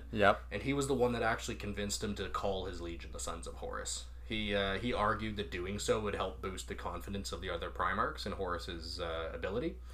And because it was, and he said that was the original intention that the Emperor had. He was like, he wanted you to rename them the Sons of Horus so that the other Primarchs would listen to you, because it would give you this like extra level of status. More importantly, though, of these stay behind Primarchs that hung around was Lorgar of the Word Bearers, who now, without the angry eyes of Big E on him, was eagerly teaching people about the finer points of birdhouse construction. Just without anybody telling him about the dangers of condors. He's fucking in Horus's house, teaching all the Luna Wolves about birdhouses. And you know what the Empress didn't want us to do? Guess what? He's not there anymore. As soon as Dad leaves, they'll go down in the basement. They're all hanging out and drinking, and Lorgar's like, I got a treat for you guys. He brings out his birdhouse kid. He's like, Dad said we couldn't do this, but I got the birdhouse. They're all like, God damn it, we're here to drink and have a good time. Get rid of your fucking birdhouse. Along with Lorgar, Erebus was inevitably hanging around a lot. And he was explaining to all who'd listen to him that, well, birdhouses are cool. Secret birdhouses are even better than birdhouses. So Erebus managed to position himself by this point as Horus's most trusted advisor. So he was still word bearer, but he was like hanging around Horus enough that Lorgar like sent him off to Horus, and he's basically, Horus always turns to fucking Erebus at this point. This was by design. It was one step in a very long, convoluted plan that Erebus and Lorgar had been working on for about 40 or 50 years since the unpleasantness at Monarchia had happened. We're going to talk a little bit about something called the Mournival. So the Mournival was something unique to the Sons of Horus, or the Luna Wolf Legion. It was basically a war council of 4 captains that advised Horus on war and shit. Because like, he was a very good tactician, very brilliant guy, but he was listening. Yeah, he listened. He saw the value of other people's input, right? Yeah.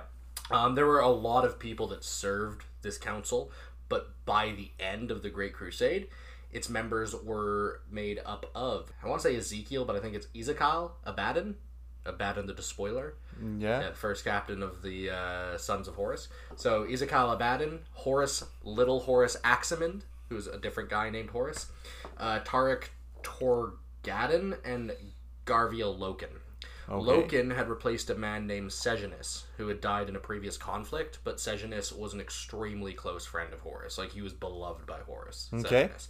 So basically the 4 guys on the Mournival are Abaddon, Horus Aximand, Tarek Torgadon, and Garviel Loken. Little Horus Aximand was called Little Horus. This isn't pertinent to any of this, but Little Horus was called Little Horus because he looked identical to fucking Horus, smaller.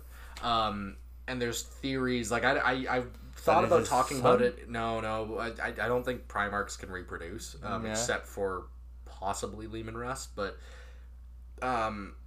I thought about talking about it in this episode, but I just didn't see the relevance. Little Horus might have been a clone of Horus. There was a theory, and I didn't look into it because it's not very important to this, but there's a theory that there were there were a lot of clonings happening unknown to Horus within his legion. And I don't know who was behind it or why they were doing it, but there's a theory that had happened. Because there were quite a few people in his legion that kind of looked like him. Oddly. Anyway, so once he was positioned close to Horus as his advisor, Erebus began to ingratiate himself with the Mournival. And he slowly began eroding their loyalty and faith in the Emperor. He was able to corrupt Horus's thinking enough that it would influence the Mournival. Because he would go to Horus and be like, hey, maybe Dad's wrong about stuff. And Horus would be like, maybe Dad is wrong. And he'd go to the Mournival and be like, guys, do you think Dad's wrong? And they're like, fuck, little Dad thinks Big Dad's wrong. Maybe Big Dad is wrong, right? Yeah. So he was able to corrupt Horus enough that he could kind of influence the Mournival. Yeah. And then he was able to, because the Mournival was now influenced by Horus's thinking, he was able to corrupt the Mournival further to further corrupt Horus's thinking. Yeah. Because if he turned to them and they were already corrupted, then they'd just reiterate the information, right? Start the cycle, yeah. Yeah, because he trusted their advice. Yeah. Ultimately, he was only really able to corrupt Abaddon and Little Horus, but that was enough. Like, that was enough to work. Well, 50%. Yes. So, there's this planet called Davin. It's a planet that was discovered early on in the Great Crusade, and it was brought into compliance by the Luna Wolves, alongside other chapters, but predominantly it was the Luna Wolves. Mm-hmm. Davin's people were genetically deviant enough to be declared mutants. Like, they all looked like beastmen. Like, they were big, kind of, like, monkey goat-looking dudes. Like, they were just big, and their faces were kind of looked like a ram almost, without the horns, but kind of gorilla-y, too. Yeah. They were weird-looking. But basically, they're a very, very proud, strong warrior culture. And realistically, any other faction would have just fucking killed them all. They would have showed up and been like, you're not really human anymore. We're wiping you all out, and this is going to become a fucking manufacturing world or something.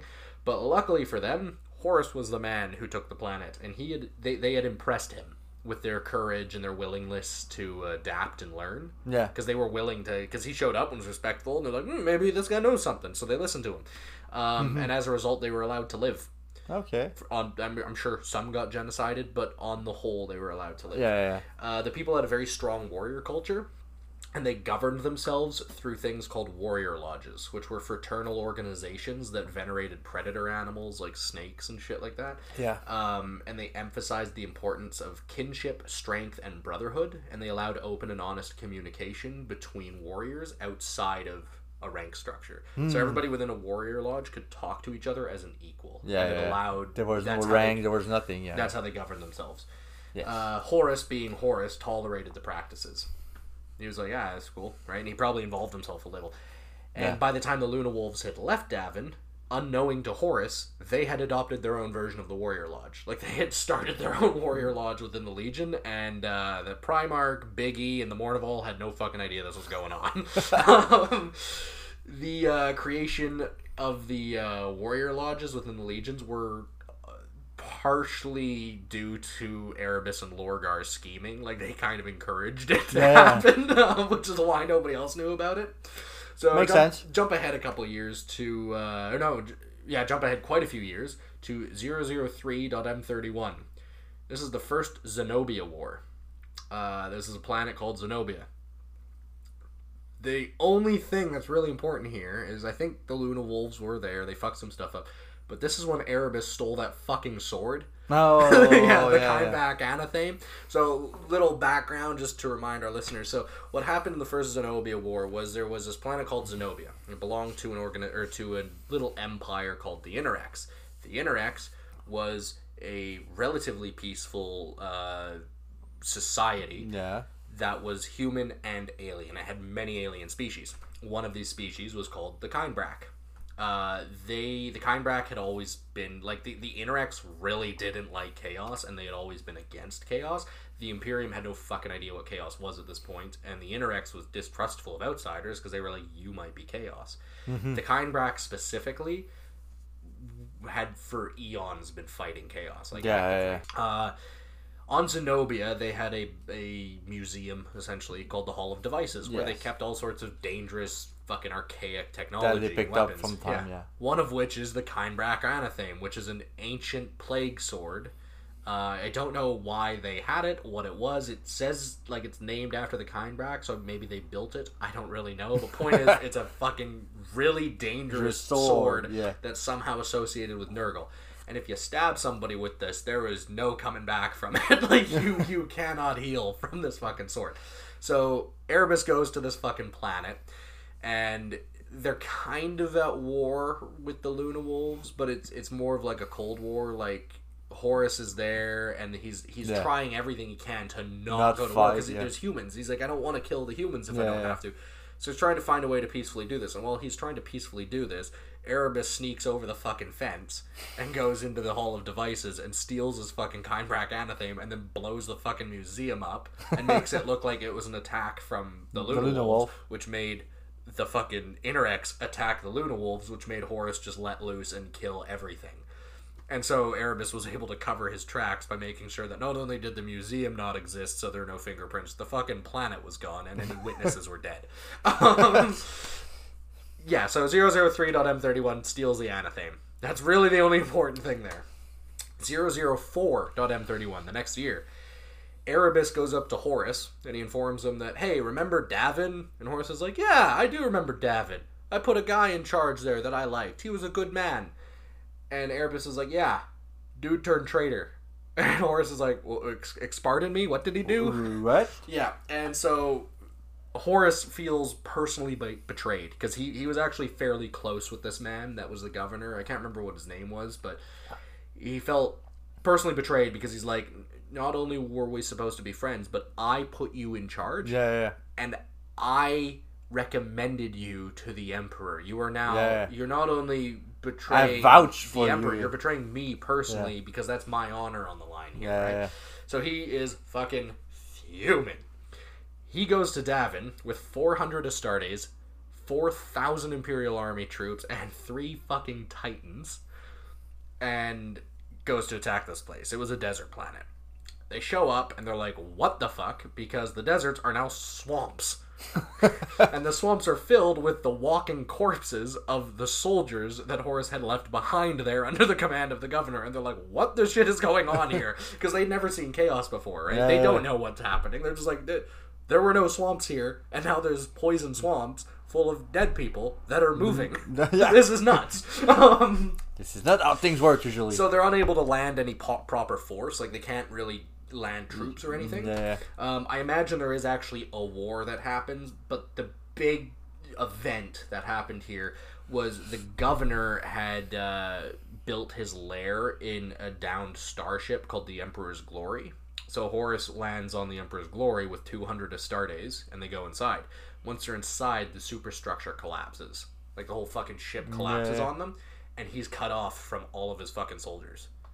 Right? I don't know how it collapsed. I imagine Erebus had something to do with it. But probably. Because remember in the Ultramarine episode, or not the Ultramarine episode, the episode on Erebus, I think? Yeah. I was saying, so he had this magic sword, and he somehow got it in the governor's hands and somehow ensured that the governor would stab Horus with it. Yeah, I think this is how. He's like, governor's in his house. I'm going to make sure Horus and his buddies go there, and I'm going to make sure Horus gets separated so he's by himself. You're just waiting with his detonators. Yeah.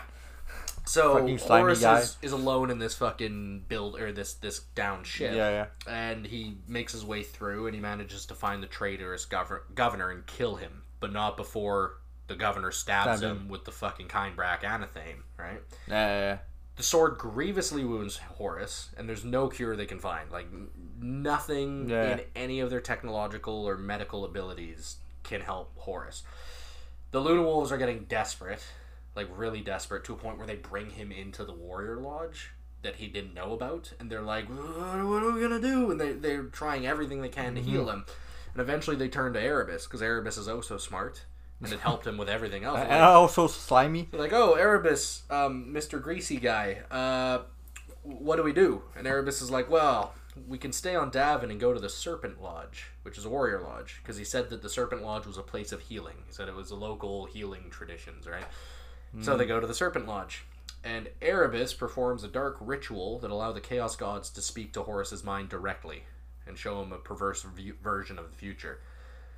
Horus sees a version of the future where the Imperium is ruled as a violent theocracy. It's controlled through fear and paranoia, and the Emperor has become a living corpse. Yeah. He and the Primarchs, but this is really important.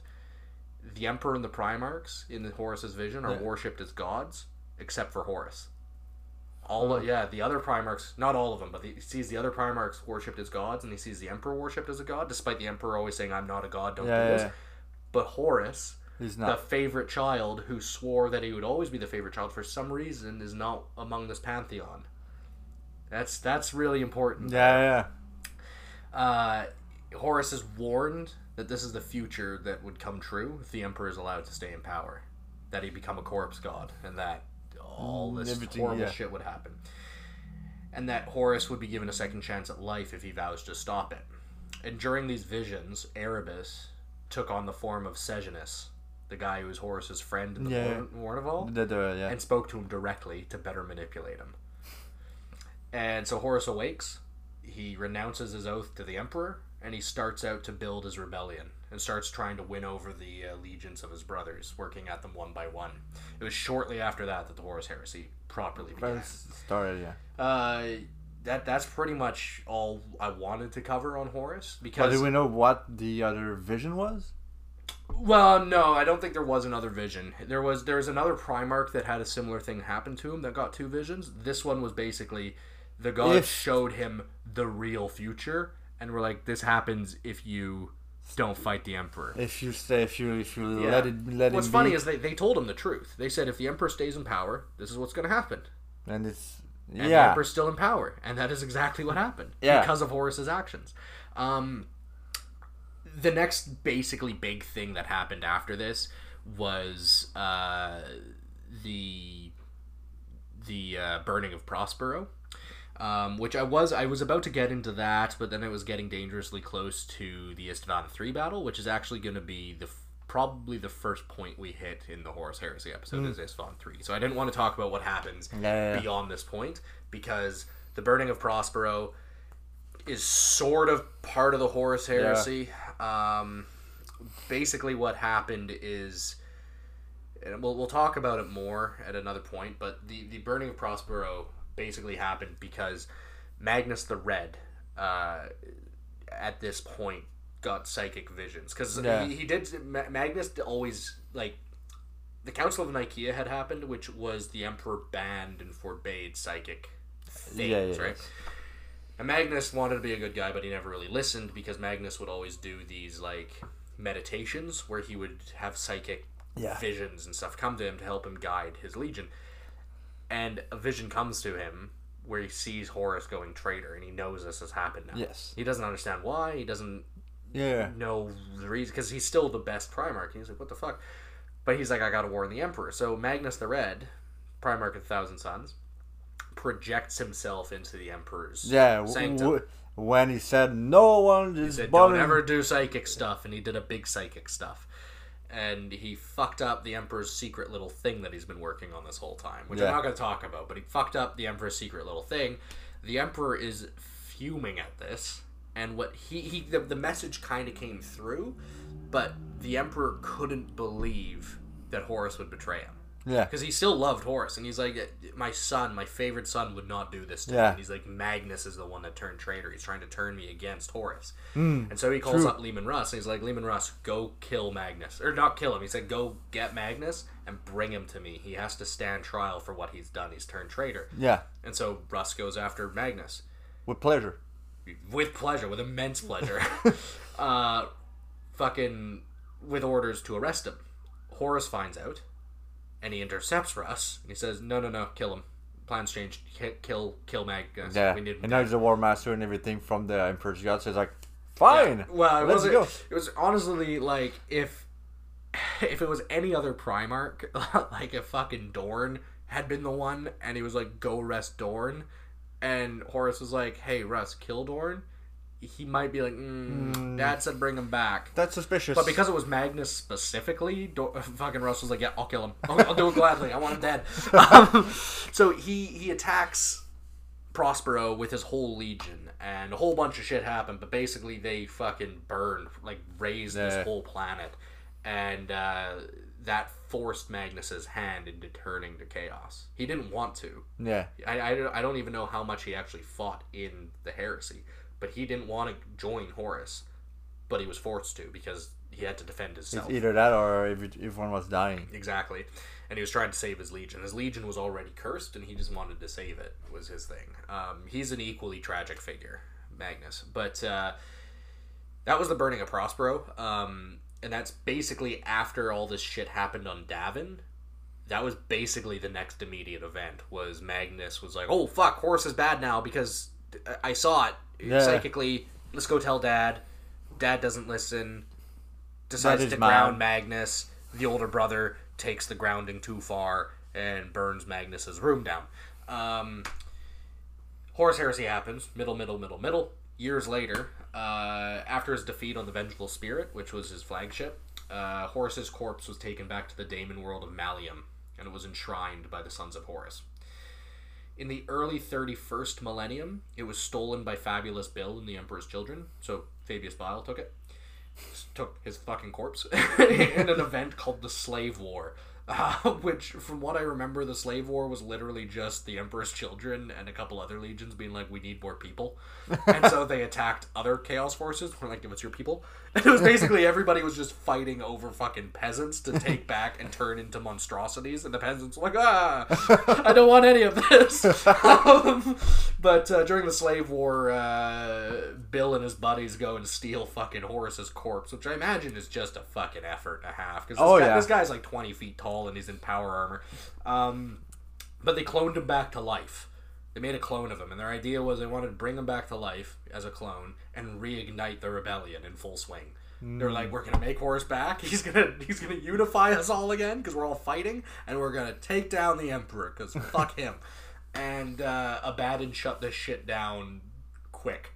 He found the clone, killed him, and pronounced himself the right and only successor to Horus. He's like, no one else. And then at that point, because they all kind of still venerated Horus until this happened. Because what actually happened in this battle is fucking Abaddon, his weapon, he has the Talon of Horus, which is his big fucking claw, which was Horus's. And I think he's also carrying the, I think it's called the World Ender, which is a big fucking mace that Horus had. The point is, he's got his claw and he's got his mace. And he goes and fights Horus's clone, and Horus's clone just turns to him and looks at him, and he's like, those are mine, give them to me. And Abaddon's like, fuck you, you're not Dad. And he killed him. I think he cut his head off. And at that point, he kind of came to a realization where he's like, Horus, this man he worshipped as a god, was nothing more than a failure. He's like, he failed. He had one thing to do. He had to kill the Emperor, and he failed. Failed miserably. He made us come and live in this horrible fucking place, the Eye of Terror. He lost. Yeah. He's lost in the eyes of the gods, and we're worshipping him, and that's holding us back. So that's when the worship of Horus fucking ended, because Abaddon's like, I am his replacement, and I will lead us to victory. And then he went on to lead 13 failures in a row over the next 10,000 years. Except for the last one where they blew up Cadia. That one was a bit better. But that's Horus in a nutshell. A very brief nutshell. I mean, I was having a hard time writing it because last night I was finishing it up, and it was like fucking 2 a.m. by the time I was done. And I was looking at them and I'm like, it's just every time I think I'm done, here's another piece of information. And then I realized I was writing. I'm like, wait a minute, this is Battle of Isfahan I'm on now. I'm like, this is the Horus Heresy at this point. I'm like, I don't need to talk about this. There's actually a surprising lack of information before that point. Before the event, Yeah, the battle on Davin, there is more information there, and the settling of Davin and bringing it into compliance, there is more information there. But there isn't, like, battle after battle after battle that Horus took part in. He did take part in a lot of battles. He was the goddamn War Master. Yeah. But this is basically all you need to know about Horus up until the Horus Heresy. And then it's really the other shit that happened. Why did things happen? So, Did you learn anything? Any notes, comments, suggestions, critiques? Well, I think I learned a lot. I kind of knew that Horus was the Primarch, maybe the more favorite one. That's why... See, I didn't know Horus was a Primarch before this. No, I'm fucking with you. I knew. No, but I mean, that was the favorite one, and that's like working in like the Erebus or the Kaliel working him in out to make more people trader. Kind of that I knew, but just the other thing around what he came from, like your relation with the others, with his brothers, or his relationship with the actually God Emperor that he was kind of raised by himself.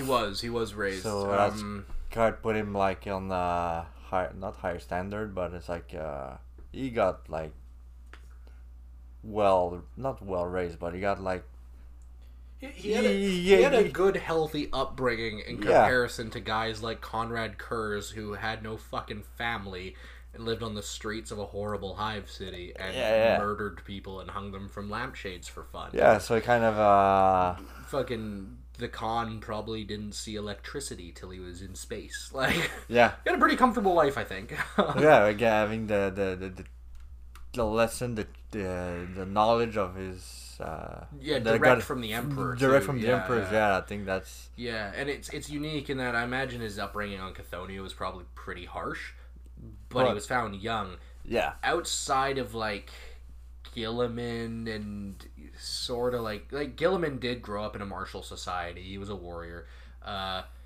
Johnson grew up in a martial society again, but that was more, like...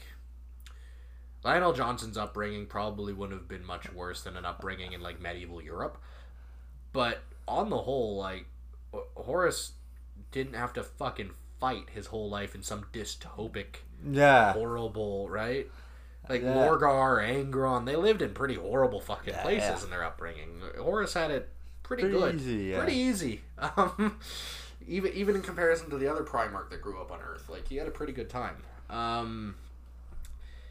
The one thing I did find interesting in this one, though, that I didn't know was the Warrior Lodge stuff. Because I mentioned the Warrior Lodges before. I knew they were super important to the heresy. I didn't know how they started. I didn't know where they came from or why. It's interesting that they were kind of directly connected to and starting with the Luna Wolves. Like, that's where they started, and then the other legions started taking them in. Yeah. So that's kind of interesting. I didn't realize that. Or also that he was kind of... not peaceful guy, but like, you know how like in 40k everything is like, oh, we're gonna fight and destroy everything, blow everything up, and well, the fact it's that us, it's you join us or you are no you more. Join us or we kill you. But that's like he's having a different twist, this perspective, like just hey, you don't have to. I like that too. I before like it wasn't more, that I didn't like Horus. Diplomatic and just like a fight or join. But before it wasn't black and white. It wasn't that I didn't like Horus. It was just I was uninterested in Horus. I didn't find him interesting at all. I actually don't find a lot of the Primarchs very interesting. I like Magnus's story. I like Lorgar's story, but the rest of them are just kind of meh. But Horus, I actually, after doing this, I really legitimately like him as a character because I like that tragedy. Because Zuntite, I like the tragedy of his story. I like that he was tricked. I like that his concerns and everything came out of genuine, like the reason he fell to chaos came out of genuine concern for his brothers and very human feelings about the Emperor as a father figure, about like, why did you leave us? Why did you abandon us? Right. The other thing that I learned here that I thought was a little interesting is the whole thing about Erebus and Davin and the Kainrak, about I like that I got some closure on how did he get this fucking sword into the hands of this fucking human and make sure a human survived long enough to stab Horus, right? Like that's how he did it. And I'm sure Horus being Horus and this guy being his best buddy once upon I like how every character we talked about was, and this guy was Horus's best friend, and this guy was... So Horus was just friends with anyone that would talk to him, I guess. So he probably tried to talk to him long enough that the guy ran up and he's like, ha-ha, and stabbed him, and Horus was like, the fuck, and just backhands him. But Power Fist backhands him so his head comes off. Probably cut in half. But, just clean cut. Yeah, fucking power fist. Your head is now missed. Your body's intact. But what I'm wondering is, he got stabbed, but he said he was like, there's no cure, there's nothing. But what was the like disease or? It was like a plague sword. It was kind of decaying. I don't know exactly if it was like a necrotic thing or something, but it was a magical chaos tainted sword. That was created by Nurgle. Yeah, but I mean more the effect, like what he was decaying. I think it was just shutting his body down from the inside out. Yeah, and putting him in severe pain. Like I don't think there was like a physical manifestation of it, and that's probably what part of the problem was. Was they're like you have a cut, but we can't see what's wrong. What else is wrong with you? You're just screaming, and you've never screamed because you're a goddamn Primarch, right? Yeah. There was one other thing in here that I thought was kind of neat. I'd really like to talk about the Ulanor Crusade. This episode ran shorter, which is nice. Not another 3 hour, a good healthy hour and a bit. Yeah. But the Ulanor Crusade will absolutely be worth a discussion in its own right down the road. Maybe not so much. I don't really give too much of a fuck about Ulanor itself. Yeah. But Ulanor is kind of funny because it's still around, but it's not called Ulanor, and nobody knows that it was Ulanor. And when I say it's still around, it's literally in a different place. Like I think it was the Mechanicus did it, but somehow the entire planet went from like one end of the star system to like one end of the galaxy to the other end of the galaxy. Yeah, and it how it was the greatest orc empire ever seen on that planet. It's constantly being attacked by orcs still for some reason. Like there's something about that planet that orcs just want. Yeah. They aren't even aware of it. It's just the planet has some sort of magnetic field for orcs. It's weird. Even after they moved it? Even after they moved it, yeah. So, bit of a spoiler, but I'm sure we'll talk about it down the road long enough that it won't be remembered. Ulanor is Armageddon. And Armageddon has been attacked twice by Gazgul Magor Thraka and his Wog. And before that, it was the fucking... this guy, he didn't even have a name, but it was this other orc war boss ran it. This is the planet that when Horus and his buddies won, they paved an entire fucking continent. Like they leveled an entire continent to build a parade square, and then had a victory parade through this continent.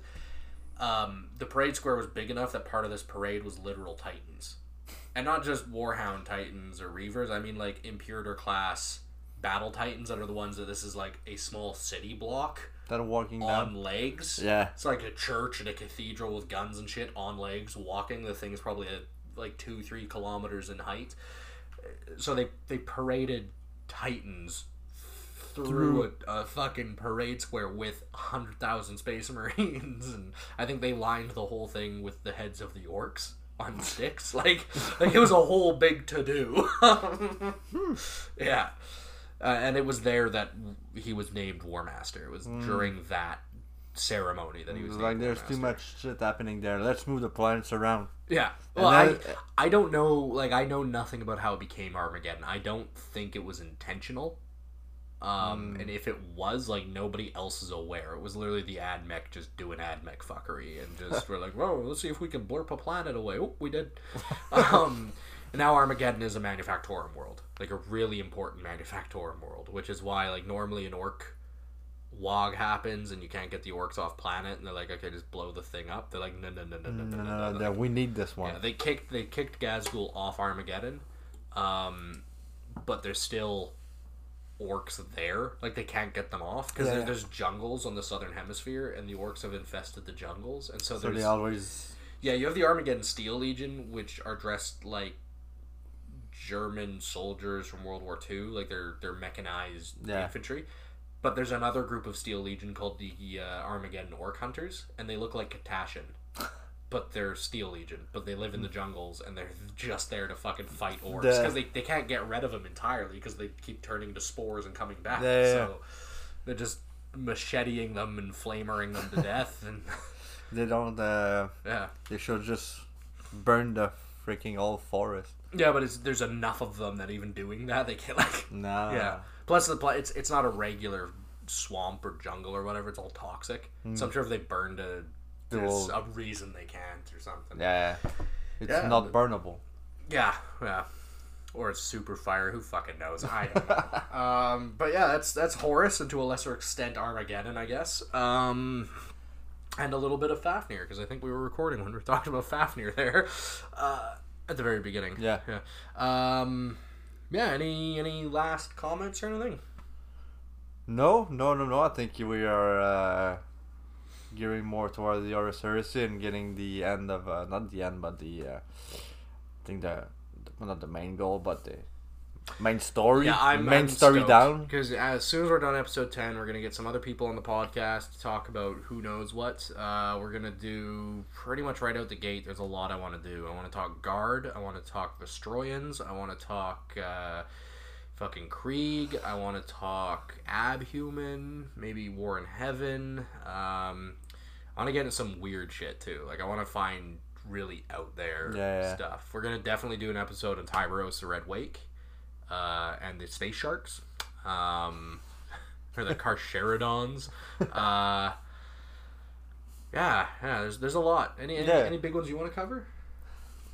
No, well, we'll have to look, because pretty much what I know is what we're talking about or what I'm reading on. It's more like chapter or like thing related, so there's not much. I know maybe you said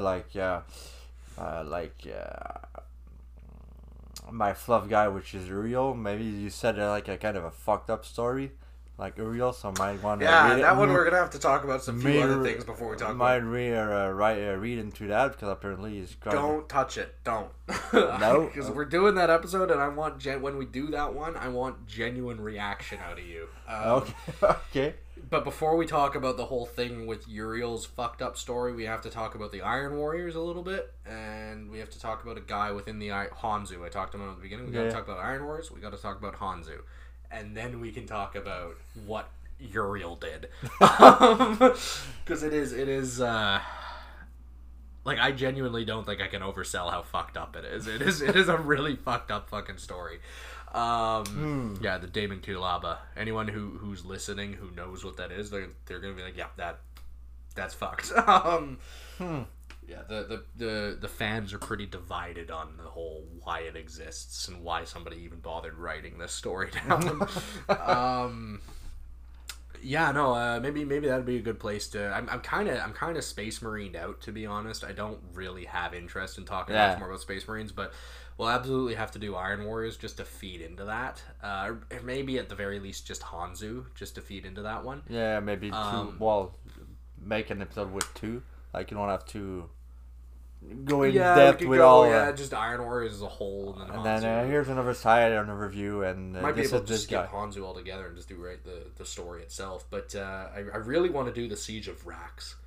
That one I'm looking forward to. Probably going to be a longer episode when we get to it, because that was the debut of the Death Corps of Krieg as a faction anyway, not the lore. But yeah, it's probably my favorite conflict in the 40k setting is a Siege of Rax. Yeah, but that's our episode. Do our plugs. All right. As always, if you're don't know where you're listening at, but Spotify, the Anchors, the Google Podcast, maybe iTunes. If we kind of figuring things out, but Apple being Apple, it's. I was looking at Apple Podcasts, but they just want all sorts of fucking. They want your passport, your mother's birth name, the fucking digits of your credit card, and the first pet you had, and they want all sorts of nonsense. And you want a blank check, and blank check. So this is where you can listen to us currently. You can always share our podcast either on we're on Facebook and Instagram at the White Shield Instagram, and the Facebook is the White Shield Podcast. Yeah, please join us on Instagram, as Dionne was saying there. We're posting fairly regularly. I've been bad at posting a bit, but lately we've been slowing down a bit, but we quite have a lot of, well, not a lot, but we've got a few posts up already, and about 30. working towards posting even more. So follow us definitely on the Instagram, and don't hesitate to share or please do. Podcast. If you find us on Facebook or Instagram, please share your stuff with us. I'd love to see it. It's that and share the share share us out. Let it pimp both, us. Both ways, yeah. Share us if you want. Tell us if you want something you want to talk about, or share our podcast around. Yeah.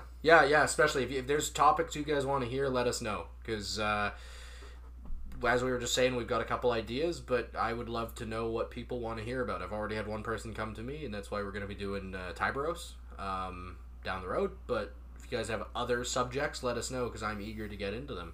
Mm-hmm. But yeah, as summation, find us Facebook, Instagram, and Google, and Spotify.